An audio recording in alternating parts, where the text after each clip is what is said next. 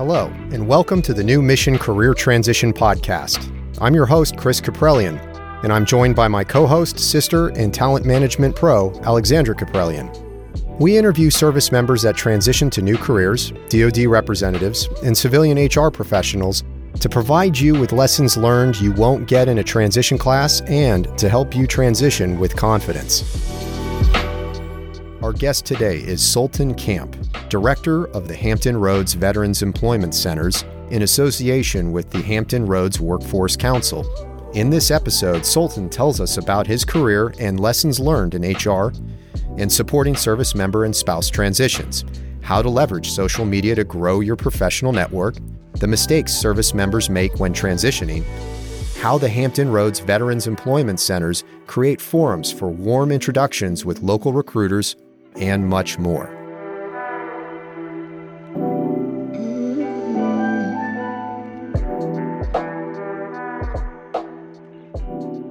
Sultan Camp, welcome to the show. Happy to be here, Chris. Excited for today's conversation. I'm definitely excited to have you on. You're the first guest that has extensive HR experience, helping veterans and those that are in the military getting ready to transition, do so effectively and do so with confidence, particularly in the Hampton Roads area. So to start off this episode, I'd like you to give the listeners an idea of where you came from, how you entered military service, and maybe a brief overview of your military service. Gotcha, Chris. So born in Camden, New Jersey, and my dad married a young lady who originated from Trinidad.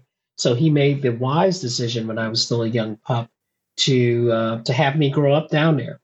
So as you can imagine, Chris, it was pretty hard growing up in sunshine, beaches, and white sand throughout my formative years. Yeah, that's a tough life.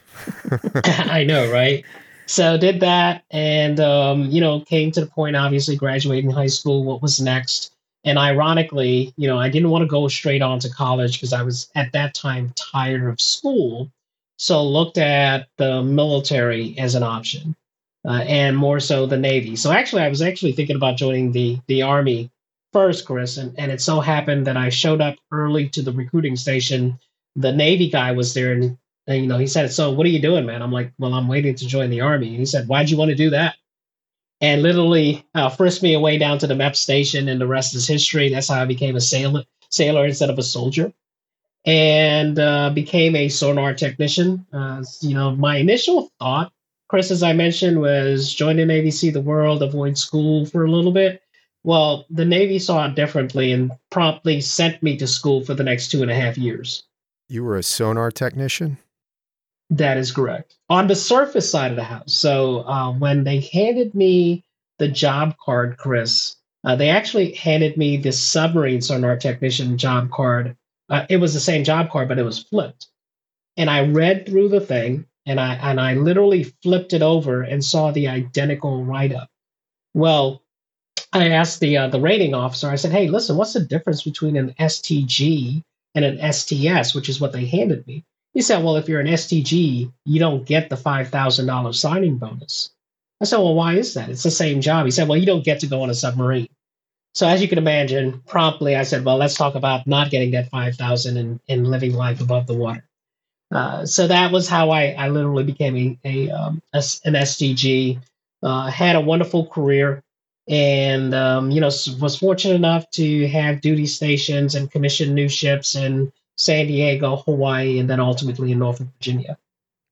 Yeah, I noticed the timing, and I checked out your LinkedIn profile. Very impressive. But I noticed that you had something I don't think all sailors get this opportunity, but you were on the maiden voyage of the USS Lake Erie and the USS Statham. Yes. And they were brand spanking new. I'm wondering what it's like being a sonar technician on two new ships on their maiden voyage. Is that a blessing, or does it pose difficulties, like you're figuring out all the problems with the ship? I think you were stationed with me there, Chris. So I would say So they were, when you take a hold of a new ship like that, the Navy refers to it as you're a plank owner, and literally you get a plank, a wooden plank, commemorating that duty assignment. But to your point, right? So you take a custody of what is supposed to be a brand new ship, but as you know, with your car, there are always bugs that need to be worked out. And as you can imagine, when you set sail out to sea, you don't have a Home Depot floating next to you. So you have to work those bugs out by yourself. So it is a blessing and a curse while you're going through that process. You're like, what the heck did I get myself into? But when you do your first deployment or after you transfer off of that ship, you can look back and say, wow, you know what? That was a really rewarding tour. And I'm sure it definitely challenges you to think outside the box, and it's up to you. After those assignments, I mean, what were some of the last assignments you did while you were in the Navy? So a few of the last assignments that I did, so my first roughly 6 to 7 years, obviously you mentioned it, those pre-commissioning units, the Steedham and the USS Lake Erie. I had an instructor tour that I did out there in San Diego. Got to the point of my career where the real estate prices kind of outstripped my military pay, so make the decision to come to the East Coast. That's how I came to Norfolk. Did a Spruance destroyer called the USS Haler out here, and then went back to school in San Diego. Came back out here, served on board USS Donald Cook, and then my last two assignments were at a combination active duty and reserve component unit. So that was my first time really working with reservists who were full-time support and traditional reserves. My last tour of duty was out there at the Dam Neck Base at the Naval Oceanographic Processing Facility out there at Dam Neck. At what point in time did you mentally decide that you were going to exit the Navy and transition into a civilian career? So I have to laugh when I answer that, Chris, because there were two major milestones. I joined the Navy when I was 17, and at my 10-year mark, like a lot of us do, really was at a crossroads. Do I stay in and do the 20, or do I get out at my 10-year mark? And I'm quite fortunate. My dad was a twin, and his daughter is kind of like my big sister, not my dad's daughter, but my uncle's daughter. We're kind of like, she's my big sister. She's got maybe about 15 years my senior. Well, she asked me the question, Chris, how old will you be when you can retire? And I was 27 at the time, and 37, to the average person seems like it's just eons away. But she literally popped me on the back of the head, Chris, and said, do the 10 years. Trust me on this, you won't regret it. So that was the first time that I really thought about transitioning. So I delayed that decision for another 5 years. At my 15-year mark, that's when I made the conscious decision. I said, listen, you know what? Great, but I can retire when I'm 37. What's next? So the answer to that question is that at my 15-year mark, no matter what happened professionally within the uniform, I knew that I was going to get out at my 20-year mark. And did you understand, or did you have a vision for maybe what you wanted to pursue after your military career? What kind of actions did you implement for your transition? Right. So that's the decision that a lot of us struggle with, Chris, is, okay, I've done a full career. What's next? The good thing is that, yes, literally you can do anything that you want, but you can't do anything that you want and get paid the way you think you need to be paid to do that. So for me, I went to the TAP program at my 15-year mark. I did go at my 10-year mark as well, but that's going through that program. I was able to identify, hey, you know what? I had a really good experience doing my instructor tour. And then the next question became, teach what? So when I went to TAP, I became familiar with an organization, used to be known as the American Society for Training and Development. Now it is the American Society for Talent Development. So I started networking with civilian trainers in the industry and started kind of learning about what they do and so forth. But I made the decision, Chris, to go to TAP two other times before I got out. And it was at my 17-year mark where when I went to TAP, the light bulb kind of went on because sitting through the workshop, I really realized that helping this whole job search and career development thing, I could do it like all day, every day. So I was really passionate about that. And then thinking back to my military career, the most amount of job satisfaction that I got was helping the folks that reported to me be successful in their careers. So at that point, I reached out to the transition program facilitator. Her name is Diane. And I asked her, I said, "Hey, Diane, how do I do what you do?" And she literally laid out the roadmap for me. So it sounds like you almost have this Venn diagram of those things that you're passionate about, those things that you're adept at doing, and those things that meet your needs. And it sounds like you kind of hit the center of that Venn diagram and started exploring a career path in HR that helps people develop their abilities in transition. Am I accurate in that statement? You're absolutely right. And the thing is, so one of my friends in high school, he's always been an HR professional. So when I was teaching or facilitating the TAP program, I did what you just did, right? Which is said, yeah, you know what, I do, kind of delve in the HR space. But as you mentioned, having then gotten into HR roles, I realized that up until then, I really didn't have any HR experience. So what did you do to offset that?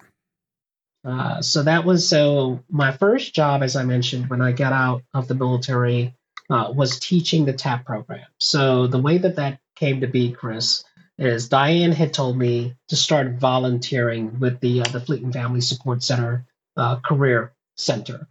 So started doing that, and that's where I realized that I didn't have a professional wardrobe. I had a wardrobe of suits that I wore to church or maybe some of the Christmas parties, but I did not have a business professional wardrobe. So that was a reality check for me. So volunteered over the course of 2 years and was finishing up my undergrad and doing a study abroad in Argentina when one of the staff members at the transition program actually put in their notice. And via live chat, the admin person reached out to me and said, "Hey, Sultan, such and such just put in their notice. You're going to apply for that position, aren't you?" And of course, I said yes. Still had to interview. And the hiring manager at the time, who was later my supervisor, asked me the question, "Chris, why should we hire you?" I said, "Well, I know how to open up the building in the morning, turn on all of the computers, and get the classrooms ready from day one." So that's what really got me the opportunity at TAP. And then that's where I just mentioned, I realized that I was reading a lot of career books, getting a lot of third or secondhand accounts of successful practices, but I did not have any real world HR experience. And fortunately, a third party firm, Orion Talent, they were looking for someone to join their team as a long way out recruiter. And, that's where I made that next leap into the industry, the non-DoD industry, to get a chance to see what those employers were looking for in terms of military talent, but more importantly, what type of talent they were willing to pay for. So it sounds like you were able to get a completely different exposure that enhanced your knowledge of what HR really meant outside of the military. Absolutely. Why were certain pay grades, ranks, backgrounds, geographic locations, sought after? Were there any aha moments you had when you were at Orion International? And then what did you do after you worked for them? So the aha moment was how a lot of us, when we are transitioning out of the military, we say no to opportunities that we have net zero idea what we're saying no to. So let me explain. I may have somebody that might have an engineering background. They're down there in the ship, maybe working on a plant in coveralls, covered with grease, and want to make a total career change. Say, hey, listen, I don't want to do that anymore. But the major reason that they want to make that career change is because they don't want to be in a hot space in coveralls covered in grease and not realize that there are opportunities where they can use that same existing skill set in a much different capacity. Maybe they are now using those skill sets that they learned as an engineer, but they're in a polo shirt with some slacks, looking at some instrumentation in a clean room and not having to deal with the temperature or the grease at all. So that was a really big aha moment. The other thing was that companies really operate similarly to the military in terms of there's a sweet spot of talent out there that companies are looking for in terms of military talent that's very similar to the types of talent that military folks recruit from the civilian sector. So those were two real aha moments for me. And then so did the tour, for lack of a better word, at Orion. So did a lot of third party or independent recruiting, and then I had the chance to join a small local employer here in Hampton Roads of about 24,000 employees called Newport News Shipbuilding. They're a division of Huntington Ingalls Industries, building their military and military spouse hiring program from the ground up. Yeah, small. Not exactly small. I noticed that you have one of your call out accomplishments, and I think it's pretty profound. Is the work that you did in order to kind of revamp their military hiring program and Veterans Employee Resource Group, ultimately resulting in having Newport News Shipbuilding being named the top 10 out of 100 companies in the 2018 Military Times Best for Vets Employers. That's pretty significant considering how many vet-friendly companies there are in the Hampton Roads area. Quite an accomplishment. What were some of the highlights of your time with the Newport News Shipbuilding? One of the biggest things or biggest challenges, Chris, was Newport News Shipbuilding, an employer of that size. It's a small city. And being a small city, there are a lot of different roles that someone coming out of the military would be a good fit for.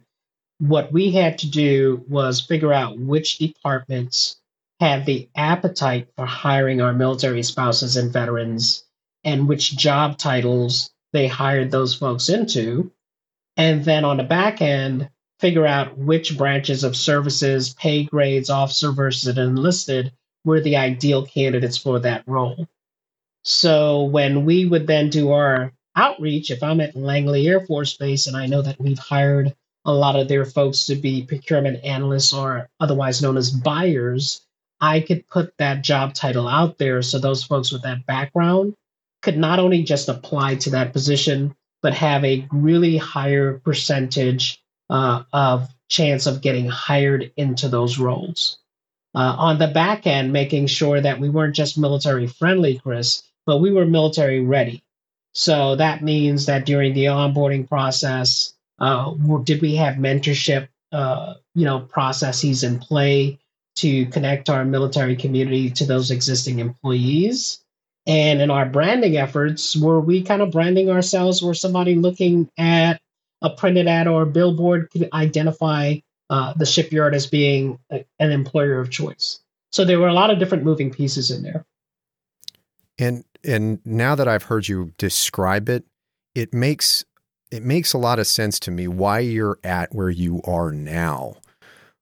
Whether it was when you were in Orion, understanding how to articulate what some may call soft skills that an individual developed in the military and translate them to something in the civilian sector, to what you did for, on the other side, a private organization or a shipbuilding company, and how they were able to leverage that talent to meet their human resource needs, their talent needs to accomplish what it is that they accomplish, plus understand all the stakeholders involved in that process.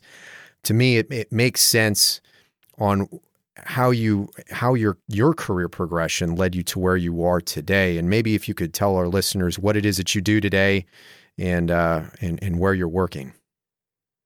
Gotcha. So I am quite fortunate. So this is my, I guess you would call it my fourth dream job, Chris. So I get the privilege of working for the team here at the Hampton Roads Workforce Council as the director for both of our Veterans Employment Centers. Now, I always say that the name of our centers is deceiving because at the Veteran Employment Centers, we actually serve military spouses, student veterans, that is those folks that are going back to school using that 9/11 GI Bill, transitioning service members, and anyone who has served regardless of discharge status. And our objective is pretty simple. In Hampton Roads, we have 5 thriving industries, which include maritime, of course, which includes offshore wind energy, the ports, etc. We have an advanced manufacturing industry. We have a cyber and IT industry, healthcare and biotech, as well as logistics and warehousing. So our job at the Workforce Council is connecting our military community to those opportunities. And if there is a gap in skill set, providing that training. So if you are a transitioning service member or a military spouse in this region, you're eligible for up to $8,000 worth of training funding. So if there's a gap between your existing skill set and getting into that particular industry, we can shore up that difference and get you trained to enter those industries. Perhaps you could describe, like, how is it somebody that's preparing to transition and wants to be able to, is trying to figure out where their skills gap is at and they want to stay local, what should they do? The first thing that they should do if they're already in Hampton Roads, or heck, you know what?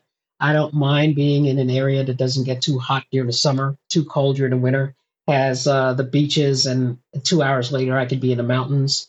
They could go to hrvetswork.org, which is our website, and start learning about what our centers do. Our centers, Chris, essentially at the end of the day, we connect those vetted partners in the employment, education, entrepreneurial, and supportive services fields, direct connections with our military community. So, for example, every single Tuesday, Chris, we have guaranteed informational or actual job interviews at our centers. Our companies, when they come in, it's a very different dynamic than a job fair. First of all, they have office space. So it's not like they're stuck at a table waiting to talk to you and 50 other people behind you. The conversations that tend to happen here are anywhere between 25 to 35 minutes. And it's through those conversations, Chris, where you may learn, hey, listen, here's where I am at. Here's my skill set. Here's my education level. And here's what some things that I could do to make myself even more competitive when I'm in the hiring window. Or if they are in a hiring window, be a referral instead of an applicant. Some unintended and pleasant surprises. So every single Thursday, we have, skill bridge programs, apprenticeships, and a few higher education folks that spend the day with us. Well, if you come in on that Thursday and somebody pitches let's say it's a graduate degree program, what we tell our military community is, hey, before you commit to that program, come in and talk to an employer on the Tuesday and ask them if that program does anything for you professionally. So now we've created a live feedback loop with those employers and the education providers, because some of the education providers, what they will do is get the employers that hire their graduates to be in our employer rotation. So now they don't even really have to promote their programs. They can say, hey, listen, don't take my word for it. There's going to be a company here on Tuesday that hire our grads. So it's a win-win. It's like you're creating the forum in which there isn't this cold exchange of submit your resume on a job board or some other automated system, and on the opposite end, the employer's just looking at a piece of paper. They're not really getting to interact with the individual that submitted it. You're creating a forum where there is actually some good dialogue and interaction where learning occurs on both ends. Absolutely. At the end of the day, Chris, 90% of your transition success is determined by who you know, and the other 10% is your ability to follow up. So what we do at our centers is to make that organic, deep level relationship where you're not just Chris, who I met at this event. I now know you. I know your background. I know whether you're a good fit for my company, or if I know you well enough, I know that when I have a conversation with maybe one of my other recruiters in the area, that your name is on the top of my mind. Yeah, it sounds like it's cracking the code on being able to network too. I mean, you're making it very easy for service members, spouses, and veterans to be able to do that because you're setting the stage for them. Absolutely. I always say there's no excuses, right? So as you do an audit of your calendar, if you strategically said, hey, I am going to dedicate a lunch hour once per week, go on to our center. So we actually have 2 centers in Hampton Roads. One is on the peninsula in Newport News. One is on the south side, which is in Norfolk, Virginia. So if you dedicated your lunch hour and came to our Newport News location where we have 4 employers every single Tuesday, at the end of the month, Chris, you've expanded your professional network by 16, not just employers, but 16 people who are internal to those companies. Just think about that for a minute. It's eating the elephant one bite at a time, right? And making the commitment to just network one, like you said, if it's that 1 hour during your lunch on one day out of the week, or being strategic with your time, you grow the ink blot of the number of individuals that you get to know who may ultimately be the individual representing the company that's going to give you a warm introduction and ultimately take you on as their new employee.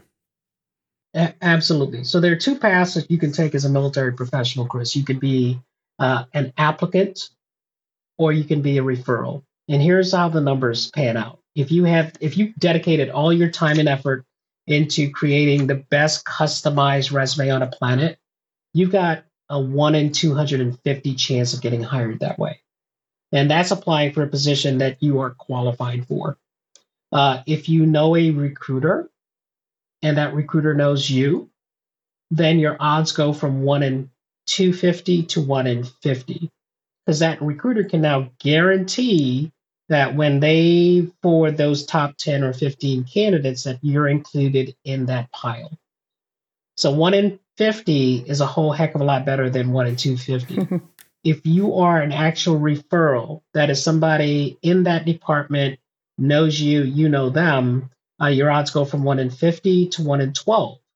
Because that person is now your internal advocate. They are telling that hiring manager, hey, listen, you know what? There's this guy, Chris. I know that he's a little bit outside of the box in terms of what we typically hire, but I am vouching for him personally. I know he can do the job and be a great addition to the team. If you know someone who's a hiring decision maker, your odds go from 1 in 12 to 1 in 5. So I generally tell our military professionals, do an audit of your network. You should have 2 networks at all times. You should have a personal network. These are your fellow service members, your family members, etc. But you should also have a professional network, Chris. And your professional network is designed to do one of 2 things. They could either hire you directly because they are a hiring decision maker, or they can put you directly in front of someone who hires. If when you do that audit, you're like, man, Sultan, I don't know anyone like that, that's okay.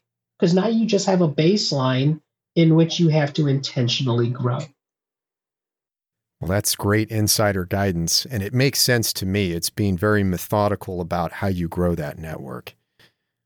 And I would imagine while you serve the Hampton Roads area, the Hampton Roads Workforce Council it's a conglomeration of business leaders that recognize that establishing a partnership between, or the linkage between, military organizations and the companies that will hire the talent that exit military service, whether they retire or before they hit mid-career, they transition out, that it is a win-win scenario. I would imagine that if you're listening to this and you're not necessarily in the Hampton Roads area, and maybe you just like being really cold or really hot, that there are going to be similar types of organizations that provide maybe similar services that you just have to take the time to seek out.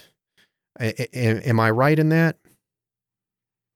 Yeah, in terms of the Veterans Employment Centers and Workforce Council, we're a little bit unique, in terms of what we actually do. But to your point, Chris, there are some states and some regions that are doing that very well.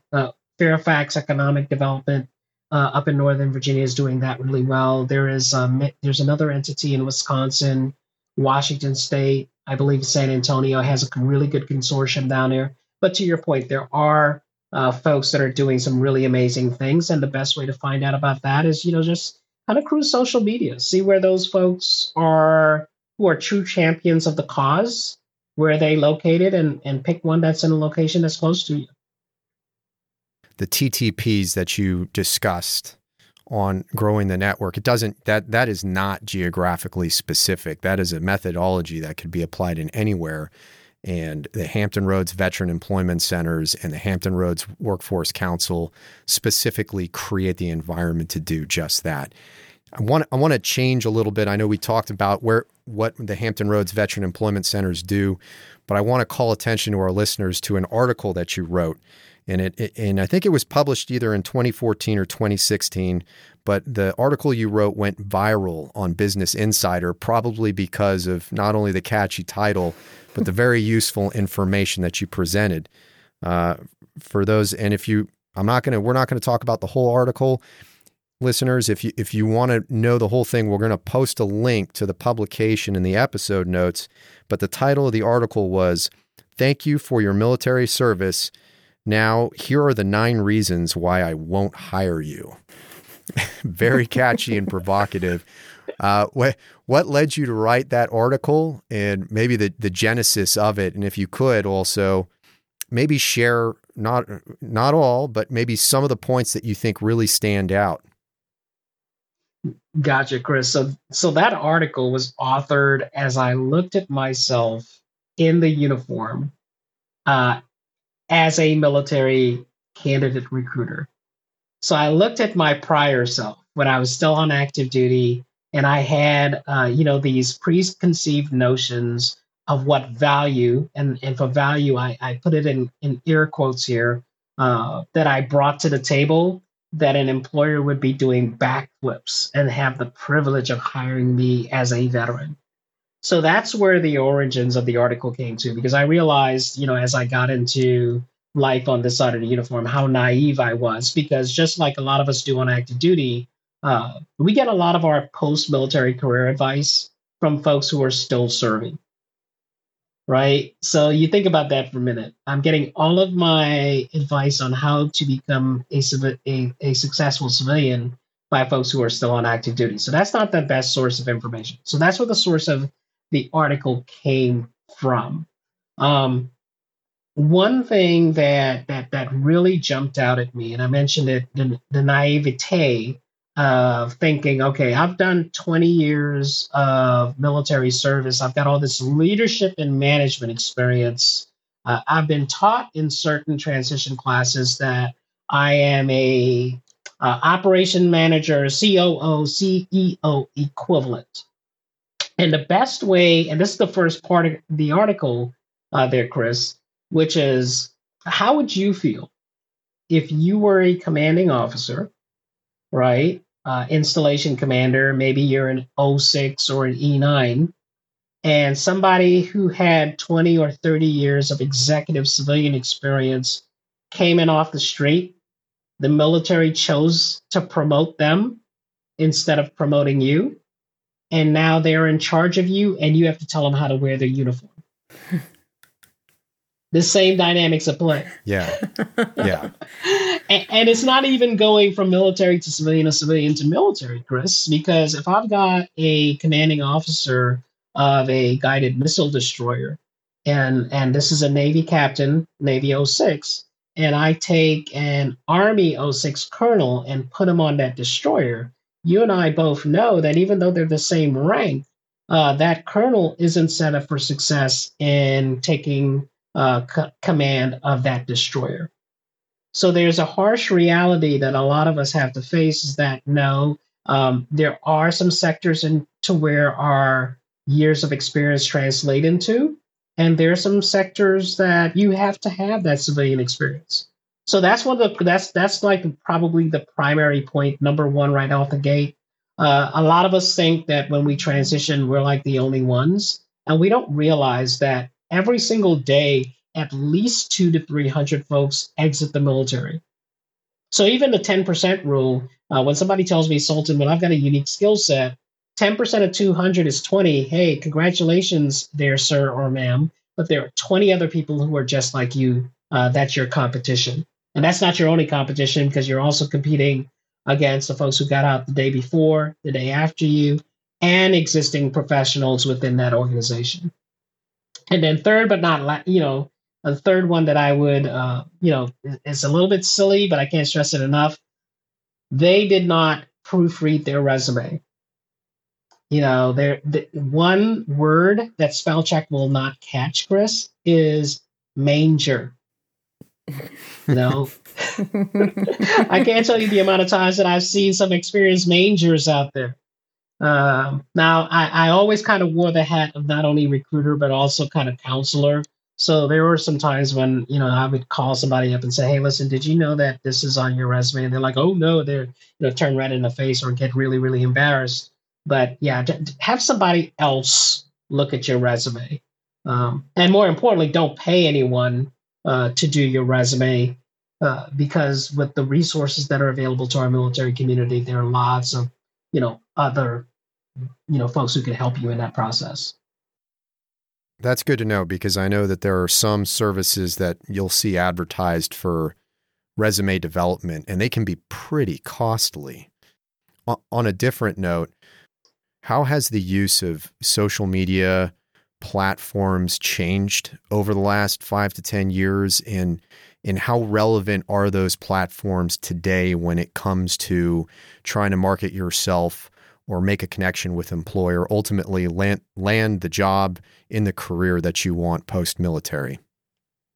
Gotcha. So great question.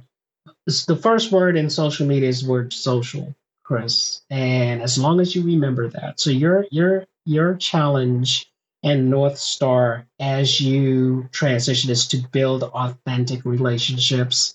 And the best way of doing that is building social capital, figuring out ways how you can help others get connected or helping them through your expertise. So that's the first principle that I want us to really kind of always keep in the back of our mind, because a lot of us kind of fall victim to the military discount culture, which is very, very transactional, right? What can you do for me? Are you offering a military discount? If not, I'm going to take my business elsewhere. So while we're on active duty, a lot of our relationships tend to be a lot more transactional as opposed to building social capital. So back to the original question on how social media allows us to do this. Well, through social media, it's never been easier to connect with folks that work at your target list of companies in positions that you would really like to connect with them at. So for example, I know that everybody understands the importance of LinkedIn, and that's grown immensely probably in my 13 years on this side of the uniform. So you don't even have to really convince folks now why they should get onto LinkedIn. But let's talk about some of the other social media channels that are often overlooked, primarily Twitter. So we all know Twitter has a very negative stereotype because a lot of folks on there, for the lack of a better term, have diarrhea of the mouth. However, if I were interested in an opportunity at Comcast, uh, universal. I could go on there, Chris, and I can find people, and I know that several of their senior vice presidents are on Twitter, and I can, look for those folks, take a look at the information that they share, interact with that person on Twitter, and now they know, they start becoming warm to you. They know who you are. You then look them up on LinkedIn. And because they already know you from Twitter, when you send them a connection request on LinkedIn, it's not a cold connection. And then you can move that. So the new school technologies does not replace old school techniques. So the objective, Chris, is to start leveraging social media to move the conversation to the phone, and then ultimately move the conversation from the phone or a virtual meeting to an in-person meeting. So there are no excuses, my friend, why you could not create a powerful network internally within a company using social media. Wow. I'm hesitant to really leverage my Twitter account. I have one. I haven't really used it, but now you've given me an idea on how it can be very valuable in establishing a network and essentially starting the conversation, then ultimately moving it along to something more personal and interactive. Absolutely. And then there are two, I would not call them social media sites, but there are two tools, Chris, that are invaluable, as not only if you decide to ultimately transition, but maybe you're on the fence whether you do hang up the uniform or not. The first is American Corporate Partners. So American Corporate Partners, 1-year program, they pair you up with a C-level executive. 85% of their mentors have zero military experience. So it forces you really to have a conversation with a regular, quote unquote, civilian to talk about your career aspirations on an ongoing basis. Not only that, but they also provide resume assistance as well. So that is a 1-year program. The other platform out there is Veterati. And Veterati is very transactional. So pretty much all of their mentors or military spouses are veterans. They've made themselves available as mentors. So you could go in there, look for veterans or military spouses that work at maybe one of your target list of companies and schedule a 1-hour conversation with them. And the cool thing about Veterati that I like, Chris, is that at the end of that mentorship call, they will ask that mentor, hey, based on the conversation that you had with Chris, who are some other mentors that you recommend that Chris connects with? So those are two tools that I definitely wanted to make sure that our listeners were aware of. Well, thank you for sharing that, and maybe we'll include that information in the episode notes as well. I've asked quite a few questions. Alexandra, do you have any questions? Oh my God, I have so many questions, but I don't want to take up all of our time. But I do want to kind of go back. You mentioned something about there's a sweet spot for companies right now to hire vets. I wanted to get an understanding of what that sweet spot is or what you meant by that. So the sweet spot is finding those companies, Alexandra, that have already hired veterans and military spouses, and they see the value that our community brings to the table and are intentional and strategic in developing a military talent pipeline. I see a lot of threads and posts saying, hey, listen, employers need to be able to translate military resumes, et cetera, et cetera. And my pushback to that is, why are you convincing an employer to do this? One thing that I've learned through the years is ducks tend to pick ducks. So find those companies that provide a warm welcome, understand our value, and then putting those at the highest priority. So there's that sweet spot of they understand what the military community brings to the table. They've incorporated that into their business model. And then from the military community standpoint is don't swim or and lack of a better term, don't languish in the ocean of goodwill. Find those companies. So don't waste your time personalizing your resume, applying to a company that does not have a history in hiring our military community, because essentially At best, you're going to get a courtesy interview, and very rarely are you actually going to get a job offer from a company like that. Mm. And what happens if somebody wants to look for a role in a company and they're not using another service to help place them and they're doing it kind of on their own? What are there any tags or any notifying words that people put in their job descriptions that they should try to look for to actually know that they are people that have the experience of hiring military veterans? A great question, Alexandra. So what I recommend folks do is use LinkedIn the same way that you would use your smartphone when you're searching for a Cajun seafood restaurant, right? LinkedIn has over 700 million profiles on that thing in the search bar.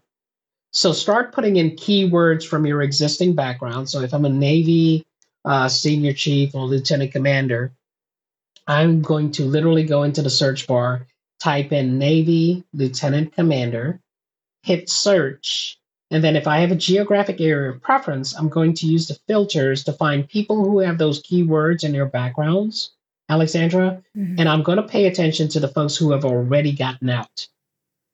So not only can I figure out which companies have the appetite for hiring that Navy 04, but I can look at the candidates. Maybe they're a supply corps type, maybe they're a surface warfare officer, and more importantly, what job title did they hire that person into?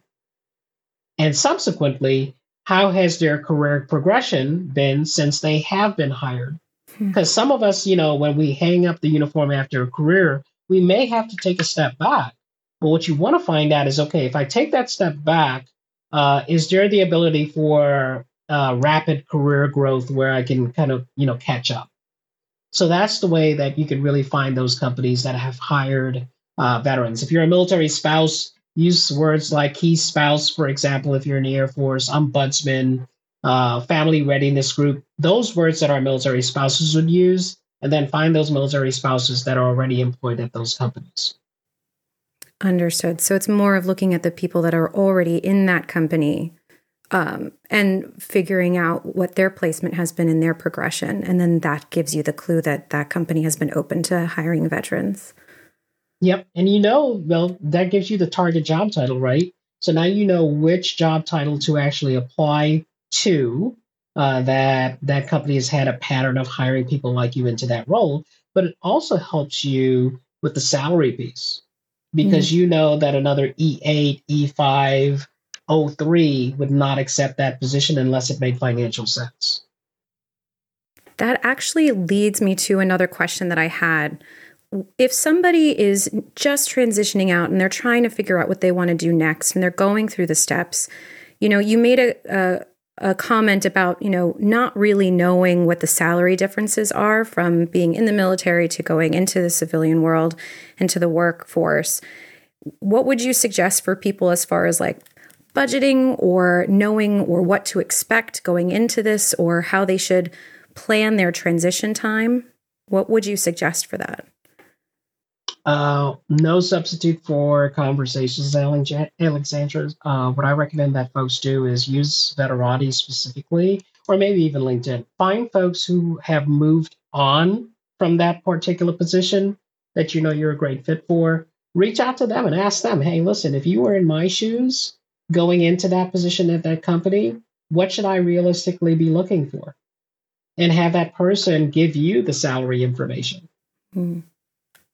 Yeah, I know in New York, they're making it a law now that you have to post what the salary range is for the roles that they're posting in the state. So I'm not too sure what other states are doing that. So at least, in those job descriptions, you can kind of see what that salary expectation can be, depending on your experience. I did have one last question. What behaviors have you noticed are the hardest for service members to either change, rejigger, maybe rearrange to be I hate to say, but we use it a lot, the quote on culture fit in the civilian workforce? Have you noticed any different behaviors that needed that? Wow. I think the key one that I would identify, Alexandra, would be there's a fine line between being confident and being cocky. Mm. You don't want to create a proverbial boogeyman by having that sense of entitlement that, you know what, these folks are fortunate to bring me on board as a hire. So you definitely want to be able to, bring that discussion to the table on the value that you can add, but you don't want to go over the top where you're perceived as being cocky. And that's something that I had seen, enough times to make mention of it during this conversation. No, that's a good one. I have more, but I'm going to keep it right there. For our listeners, how can they find you, Sultan, if they have other questions that we didn't cover, or they want more information about the Hampton Roads Workforce Council or the Veterans Employment Centers? Feel free to connect with me on my social media platforms, primarily LinkedIn, Sultan Camp. Make sure that you send a connection request, because LinkedIn has you do this follow thing, which I'm not a really good fan of. Just personalize the invite, say, hey, listen, Sultan, you bored us to death during the podcast. I'll be happy to accept those. Also on Twitter, I am on there as Career Sultan. That's definitely a way that you can connect with me as well. The Hampton Roads Workforce Council, of course, you can connect with us on Instagram or at our website at hrvetswork.org. And those are the primary ways. Thank you very much, Sultan. Any saved rounds you'd like to leave for our listeners? I know that it can be intimidating. It can be challenging. However, persistence and accountability are the key. Find you someone to help keep you accountable. Focus on building those relationships, and the rest will take care of itself. And thank you. What a great closing. Sultan, thank you very much for your time. And I look forward to our future conversations as well. Same here, Chris. It's been a pleasure, and pleasure to meet you again, Alexandra. Wonderful meeting you. And Sultan Camp has left our virtual studio. Sis, any final thoughts? Listeners have to read this article. They have to read this article. It's laid out so simple, black and white, very straightforward. Here are 9 things that you really need to know and pay attention to. And it's not just for service members. This is also for people that are actually in the workforce right now. They could use a refresher, because I read this and I went straight to my LinkedIn and I made sure that was a little bit shaped up a little bit more. I went into my resume and thought, oh, this is too long, and I had to shorten it. And I mean, it's so good to have something so simply laid out for people to read, to know basically what is the first step and what do I need to pay attention to. I had the same thoughts when I was looking at Sultan Camp's LinkedIn profile, and I'm like, oh, that's what it should look like. And then after reading the article and seeing his, I'm looking at my sad, sorry excuse for a profile, and I'm like, oh, yeah, I've got work to do. And now I think my takeaway is unfortunately, I've got to get a Twitter account. Yeah, I don't have a Twitter account. I definitely need one too. And it's good to know that on the HR side, I know that sometimes recruiters actually take your LinkedIn profile and download it as your resume. So you can attach your resume in your LinkedIn profile, and they can download it that way as well. But sometimes they just download your entire LinkedIn profile. So it's good to know that you need to make sure that your profile is looking just as good as a resume would. Yeah. And I think for us and some of the TTPs I've heard others use, we have to pull down all of our performance evaluations, all of our performance appraisals, and kind of go through and summarize what it is that we did. That was one of the lessons learned from the earlier episode, and just apply it to our LinkedIn profiles. Yep, exactly. Well, this wraps up another great conversation. And if you're listening to us right now, thank you for being our listener. You stuck through the whole episode. So you're our biggest supporters. And if you're interested in supporting this podcast, and this is your first episode, please follow New Mission Career Transition on Spotify, iHeartRadio, or any of the other podcast applications. You can follow us on Instagram at New Mission CT. That's New Mission Charlie Tango. We would also love to hear your feedback. You can DM us on Instagram or send us an email to our address, newmissionct@gmail.com. We'll get back to you as soon as we can.